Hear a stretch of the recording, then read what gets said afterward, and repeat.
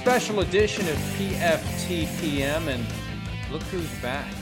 After putting in 2 hours, ultra early, Pacific time, we had to get Myles Simmons back for his take on the decision by Panthers owner David Tepper to fire Matt Rhule, because once upon a time, David Tepper fired Myles Simmons, if I recall that.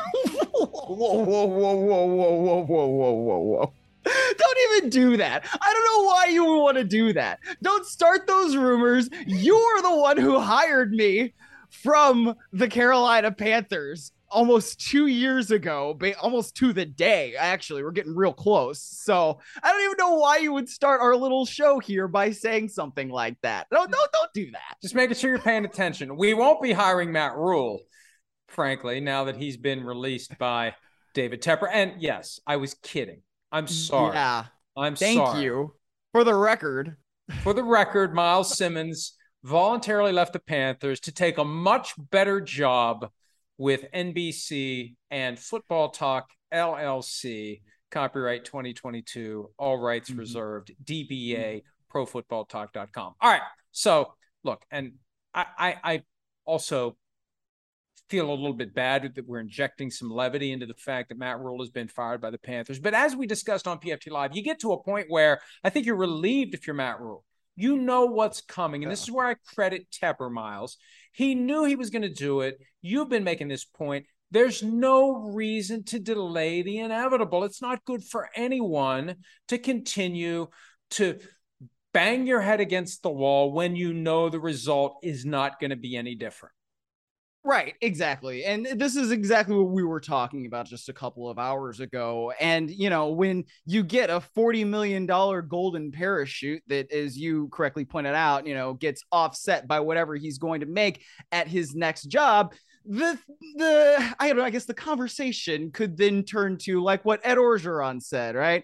What door do you want me out of and when do you want me gone? Because $40 million to walk away and not coach the Carolina Panthers, yeah, I think that is the best thing that works out now for both parties. And here's one very important point, because I saw Shefty tweet that Rhule is owed $40 million. That's assuming that the full extent of his contract is guaranteed. One of the things that we don't always find out about is how much of a deal is guaranteed and how much isn't. The agent who represents the coach feels no compulsion to say, oh, wait, by the way, only half of that is guaranteed. Just like when John Gruden got his 10-year, $100 million contract with the Raiders, $100 million was not guaranteed at signing. That has changed. At a time when players are trying to get more of their deals guaranteed, coaches don't typically have every penny guaranteed like they used to. So we don't know. Right. But whatever it is, whatever the buyout is, the sooner he's available for multiple colleges to say, we want that guy, the higher the price goes. And we know what college coaches are making now. It's almost as much, if not more, in some cases, than what NFL coaches are making. This is a prime opportunity for Tepper to get Rhule out there. You get multiple teams chasing him, maximize the revenue, minimize the buyout. That's why it happened now. And I started planting that flag over the weekend because I was talking to some people who were knowledgeable, and I didn't know it was going to happen today, but it got to the point where it sure made sense for it to happen today, because based on what happened yesterday, we knew at some point it's going to happen. Well, it's not just based on what happened yesterday. Think about all the things that happened in the lead up to the season, right? You can't hire an offensive coordinator. So who do you hire? Ben McAdoo. When was the last time Ben McAdoo was calling plays in the NFL? That tells you right there what exactly was up with the Carolina Panthers, right? You are so desperate to try and find a better option than Sam Darnold at quarterback that not only do you draft a QB in the third round who ends up getting hurt in training camp, and man, that looks really unfortunate because now you don't even get this year to evaluate him, but also you go out and you trade for Baker Mayfield in July and basically give him 6 weeks to set himself up as the quarterback of the team. It was never going to work. These are the kinds of things that reek of desperation. And I don't blame Matt Rhule for trying to do everything in his power to save his job. But when you can only beat a division rival in the Saints and you're going into places and you keep losing and the offense can't score, 1-27 when the opponent scores at least 17 points. 17 points. You can't outscore people when they get 17 points? Come on. This is the 2022 NFL. It was just not going to work. And like you said, when you have the inevitable, you know what the inevitable is, just do it. There's no reason to prolong this. They were 3-0 a year ago, and they were looking great. Sam Darnold was a touchdown machine, specifically with his legs, and then it all fell apart when Christian McCaffrey got injured. And see, this is what teams do. They delude themselves into thinking when they're 0-0 that everything is going to work out our way. Everybody's going to stay healthy. Everything is going to be better. We're going to have – and then teams start playing against each other when – all those teams have that same attitude about themselves and something has to give. And Miles, I think there's an important point here. I was on CBS Sports Radio as this news was breaking, and the issue came up in the context of the Cardinals and what's wrong with the Cardinals. And I think this applies to Cliff Kingsbury. It applies to Matt Rule. It definitely applied last year to Urban Meyer. These successful college coaches, when they come to the NFL, they don't know how it works in the NFL. And I think their biggest flaw is, number one, scouting other teams with a very detailed, formulaic, specific, meticulous approach to figure out what they're doing and how to counter it. And I think most importantly, scouting themselves. What do we put on film? What have I put on film all the way back to my first preseason game with the team? What tendencies do we have? What habits do we have that these highly successful defensive coaches are figuring out? They've cracked our code and we haven't bothered to crack it ourselves. We don't even know what they've gleaned. It reminds me of what Dan Orlovsky pointed out a few weeks ago about a very simple tell as to where Christian McCaffrey was lining up relative to the quarterback in shotgun formation when he's off to a side. If he's back a step, it's a run. If he's up even, it's an RPO or a pass. And Rule kind of bristled at that, but unless you have someone on your staff who's constantly studying your own formations and what you do out of those formations and what you do in different down and distance situations, and a level of detail that you don't really need to do at college. At college level, you just go get the best players and kick the crap out of the opposing team. That's the goal. So yes. It's another reason to shy away from college coaches with no significant NFL experience, because I think a lot of these guys just don't know how to even go about making the sausage at the NFL level. Yeah, it's interesting. I mean, you bring up Cliff Kingsbury, and for whatever reason, I kind of forget that he is that college coach that has come in and has had some success. I mean, I wouldn't necessarily call him a successful head coach, especially based on the way last season ended, even though he then got an extension until 2027. But we're talking about Matt Rule today. And we don't know how much is guaranteed for Cliff Kingsbury either. Remember, we don't know how long that's guaranteed. Exactly.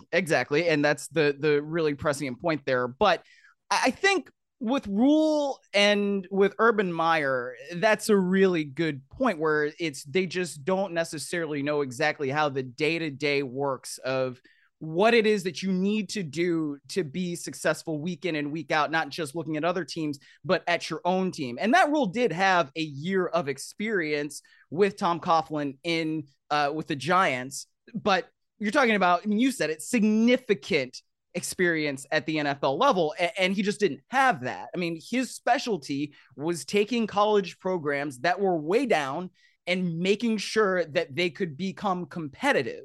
This is not the same thing when you're in the NFL. You're not going out there and recruiting and selling people on your vision.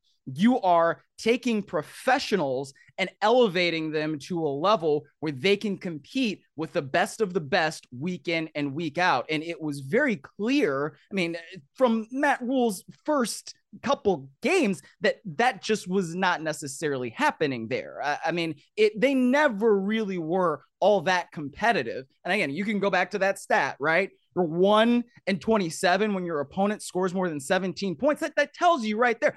Teams routinely score more than 17 points in the NFL. That's just the way this thing works. It's a passing league. It's a points-driven league. So if you can't compete once teams scored that much, then you're not competitive. And that just to me means you really don't belong as a coach at the NFL level, unfortunately. Well, and it also means you need a defense that doesn't allow teams to routinely score that many points. And that gets back you to cannot do that. Incorporating the 3-3-5 Phil Snow college defense, which can work at the college level, but there's a reason nobody else uses it at the NFL level on a regular basis as their base front. Right. It's not effective at the NFL level. And you can have some initial success because teams aren't used to it, but eventually they're going to figure it out. And it gets back to what I was saying. What have we put on film? What are our tendencies? What are our tells? What are our habits? Yeah. What are we doing to stay ahead of whatever they think we're going to do? And it's that much of a margin that can make a difference one way or the other. Let's talk about Baker Mayfield for a second. Oh, please. Look, you're a Browns fan. You've studied him with the Browns. He was good in 2018 and 2020. It's been a disaster so far this year for him in Carolina. Contract year, free agent after the season. I think his best case scenario would be a Mitch Trubisky type of a situation where he signs a contract, he's the starter, and then he has to wait and see if that team drafts a first rounder that he then eventually steps aside for. And for that reason alone, I think that makes a team less interested in him because I don't think they want that drama in their locker room where there's going to be a guy with that prickly Baker Mayfield personality who resents the fact that there's a rookie there too. And it just is drama and it's unnecessary. And I think there's a chance that much like Cam Newton, Baker Mayfield is going to be shunned because he's too big of a personality to be anything but the unquestioned starter. Well, not only is he too big, but he's not good enough as a game manager to be a good backup, right? I mean, how many times have we just seen him throw the back-breaking interception as he did on Sunday just before halftime? It's just stuff that you can't do. He's not accurate enough. He is too prickly. And I don't want to just say, oh my gosh, Baker Mayfield's going to be out of the league, because I don't necessarily believe that. There is talent there. Right? There is a reason why he was drafted at number 1 overall. There's also a reason why the general manager who drafted him at number 1 overall was then gone a couple of years later. But I just, there's something that some coach could get out of Baker Mayfield, but he's got to be in basically the absolutely perfect situation. And from jump, that perfect situation was never going to be with the Carolina Panthers. I know that they've got Christian McCaffrey, they've got DJ Moore, they've got Robbie Anderson, and those dudes are talented as 3 skill position players. But when you have somebody like Baker Mayfield who doesn't know the system, who's coming in, and he's probably not going to even be in a very good offensive system because, again, Ben McAdoo has not been an offensive coordinator for a very long time.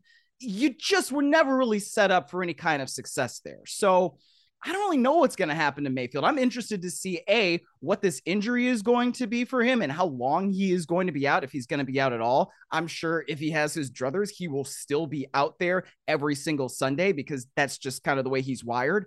But at the same time, I don't know what the future looks like for him. I said this on the PFT text chain. If I'm the Panthers, maybe I'm just going to go out there and sign Cam Newton if he wants to come play. You know, why not? Let's give the crowd something to be a little bit excited about, because there's nothing to be excited about now. And you got over half the season left. All right. You still want to sell some tickets, maybe get a little excitement. Why not? I don't know what they're going to do. It happened last year when they signed him. It creates excitement. The fans show up, they spend money. It's still a business. It's an entertainment driven business. I know it's fundamentally a sport, but you want people to show up, spend the money for the tickets, spend the money for all the overpriced stuff that's for sale at the stadium, overpriced parking, overpriced everything. That's what it's about. And if Cam Newton entertains everyone, if we otherwise are going to stink, what's the harm in that? Yeah. And as it relates to Baker Mayfield, remember, Josh McDaniels was very intrigued by him in New England in 2018. We don't know what the future is for Derek Carr in Las Vegas. We don't know. We don't know what Josh McDaniels is thinking. We don't know what Bill Belichick may be thinking about Mac Jones, Bailey Zappi, or whoever. But it's hard for me to envision a clear path for Baker Mayfield being an unquestioned starter next year. A lot of things are going to have to happen. We have to see how the musical chairs play out, what his financial expectations are, what his role will really be. And there's still 11 chapters left in this book. or 12 chapters. 12 chapters left.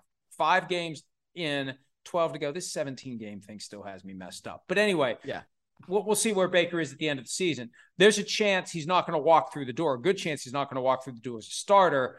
And then the question is, what's he content to do, and how much money is he content to make or not make with whatever a team would offer him? It may just be he decides, I'm out, I'm done. I'm not accepting backup quarterback money or a backup quarterback type of a situation. We'll just see. Okay, one last topic before we wrap this up. Spinning it forward for the Panthers. There was a report in the offseason that the Panthers would like to hire Sean Payton for 2023. And if you remember, it wasn't really a full-throated rejection by the Panthers of that report, which was just kind of weird. It was very weird. I can't imagine the Saints essentially trading the balance of Sean Payton's contract, his rights, the ability to hire him to the Panthers, because he's still under contract with the Saints. Whoever hires him will have to do a deal with the Saints first. If I'm Mickey Loomis, the GM of the Saints, I'm not going to trade Sean Payton in the division. Absolutely not. It's a non-starter. It's just a non-starter. And I don't know what they would have to give up in order to get him from the Saints, but I just wouldn't do it, because if you're not going to be coaching for us, we would prefer it if you coach in the AFC, but certainly not another team in the NFC South. So, I mean, I think that they can want him all they want to, right? And there's obviously a good reason for Sean Payton to be the most coveted head coaching candidate in this upcoming head coaching cycle. He has won a Super Bowl before, and he was very successful there in New Orleans. But yeah, I cannot see under most any circumstances him being the coach of the Carolina Panthers. And what you said about that, it not being a full-throated, rejection of Sean Payton being a candidate, that really struck me as odd. And that was another one of these things that kind of led up to the inevitability of Matt Rhule being let go at this point in the season. It was not, we have a head coach, we won't talk. Why would we even discuss who a candidate to coach the team might be? It was, well, we never discussed coaching candidates. Like, wait a minute. No. The answer to this should have been, we have a head coach. His name is Matt Rhule.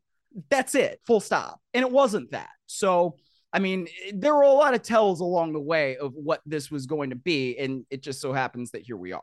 It became clear to me when David Tepper was talking in the final episode of the All or Nothing series on Amazon several years ago, not long after he bought the team, that he was not going to rest until he has a franchise quarterback, a great head coach, and a great GM. Now, if I'm Scott Fitter, I'm starting to wonder whether or not I'm next, because Tepper has been going through quarterbacks and coaches, and Fitter is the first GM that Tepper has hired.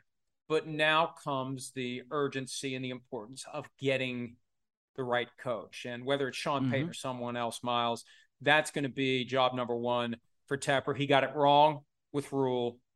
Now he's going to try to get it right. And the only thing I can say with certainty is it won't be a college coach. Yeah, I think that's pretty fair. Hey, they got Steve Wilks, as the interim right now. What do you think of that? Especially because Steve Wilks is a part of the Brian Flores lawsuit. I like the fact that they didn't shy away from Wilks because of that. It's very good. That's encouraging. But really, who else were they going to give the whistle to? They weren't going to give it to Ben McAdoo, have him break out his giant suit again for the press conference. That wasn't going to happen. But, the other side of this, Miles, and I'm interested for your thoughts on this. One of the arguments in the Flores-Wilks-Horton case, and Wilks is really the guy who's pushing this the strongest of the three, I was set up to fail. So Wilks now has his coaching record further tarnished by a crappy team because they're going to lose games. And it's no reflection on Wilks, but you know what? The final win-loss record for the rest of the year is going to go on Wilks' permanent record, and it gets connected to the horrible season that he had with the Arizona Cardinals after he succeeded Bruce Arians. So if I'm Wilks, I'm tempted to say no. And I don't know if contractually he could, but I don't want this on my record. I want to be a coach again. And this experience is not going to help me be a coach unless somehow we go 9-3 over the final 12 games and David Tepper decides to keep me around as the head coach. I mean, it's interesting because there are only 32 of these jobs, right? So if you get the chance to be a head coach, how can you say no?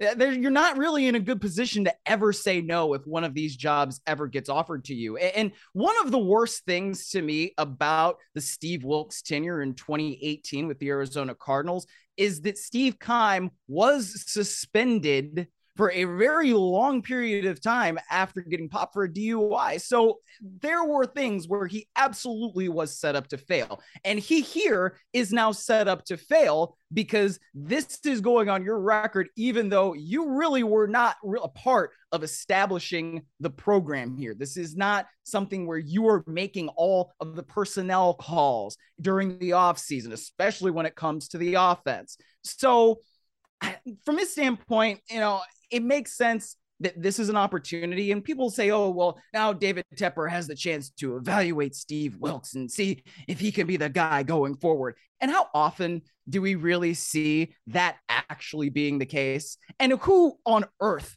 thinks that David Tepper doesn't want to make a huge splash as his next head coach? Come on. I mean, I'm not trying to put Steve Wilks down right now. I'm really not, but I think it's just the reality of the situation. So we'll see the way they play. We'll see if they get any sort of lift defensively, offensively. I don't know.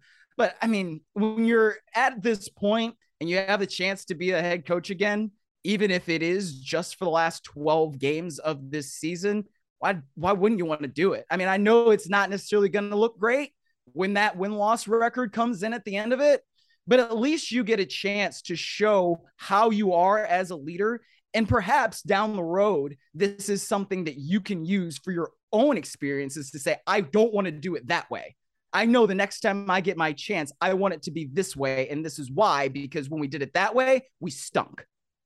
And I think you make a great point. I think it's very difficult, if not impossible, to say no to the opportunity. And you hope that people who would be evaluating you for potential opportunities in the future would understand that you were stepping into a spot where the chances of having a percentage of success even close to 50 are virtually unheard of and not going to happen. And but good for Steve Wilks to take this on, and we'll see what he can do, and we'll see if David Tepper really gives him a full and fair evaluation. But what can you really do with the ingredient? And this is why I'm saying Fitterer needs to be concerned. Because at some point, Tepper's focus is going to shift from the coaching to the selection of these players. I mean, Fitterer signed off on Baker Mayfield. Yes. Fitterer signed off on Sam Darnold. And I know that Tepper is the one who is pushing and pushing and pushing for a franchise quarterback. But the reality is, even when the owner meddles, the GM's the one who takes the fall. And if I'm Fitterer, I'm starting to wonder what happens when this season's over. And does the big splash include me being thrown overboard? Because I'll tell you this, if he would get Peyton, I think Fitterer would be out. And at best, Fitterer is working for Peyton, if Peyton even wants to keep him. That's the absolute most Fitterer's doing. He loses his juice over the roster because whether it's Peyton or someone else, big splash guy comes in and says, I want the power. And what's Tepper going to say? No, he wants to make the hire.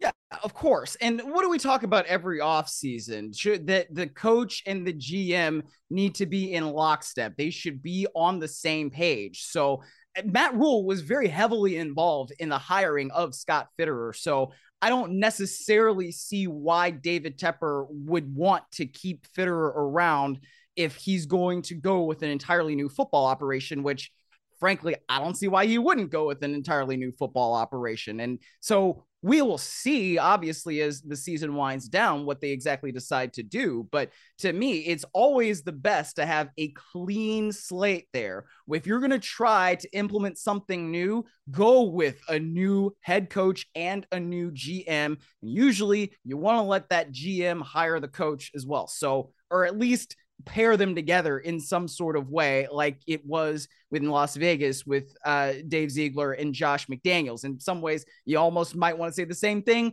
with the New York Football Giants and Joe Schoen and Brian Daboll. So I don't know how it's going to shake out, but I mean, yeah, I would expect that there could be some changes in the front office as well with the Panthers. Well, the big winner here is another one of your former employers, the Los Angeles Rams, because they get to play the Panthers this weekend amid all of this turmoil at a time when the Rams desperately need to get a victory to get to 3-3. We'll see how that plays out and how this Panthers inevitable job search plays out. We'll be covering it nonstop at profootballtalk.com. Miles, I thank you again for pulling double duty on a Monday. We will get back to posting content at PFT, and I'll see you tomorrow morning for PFT.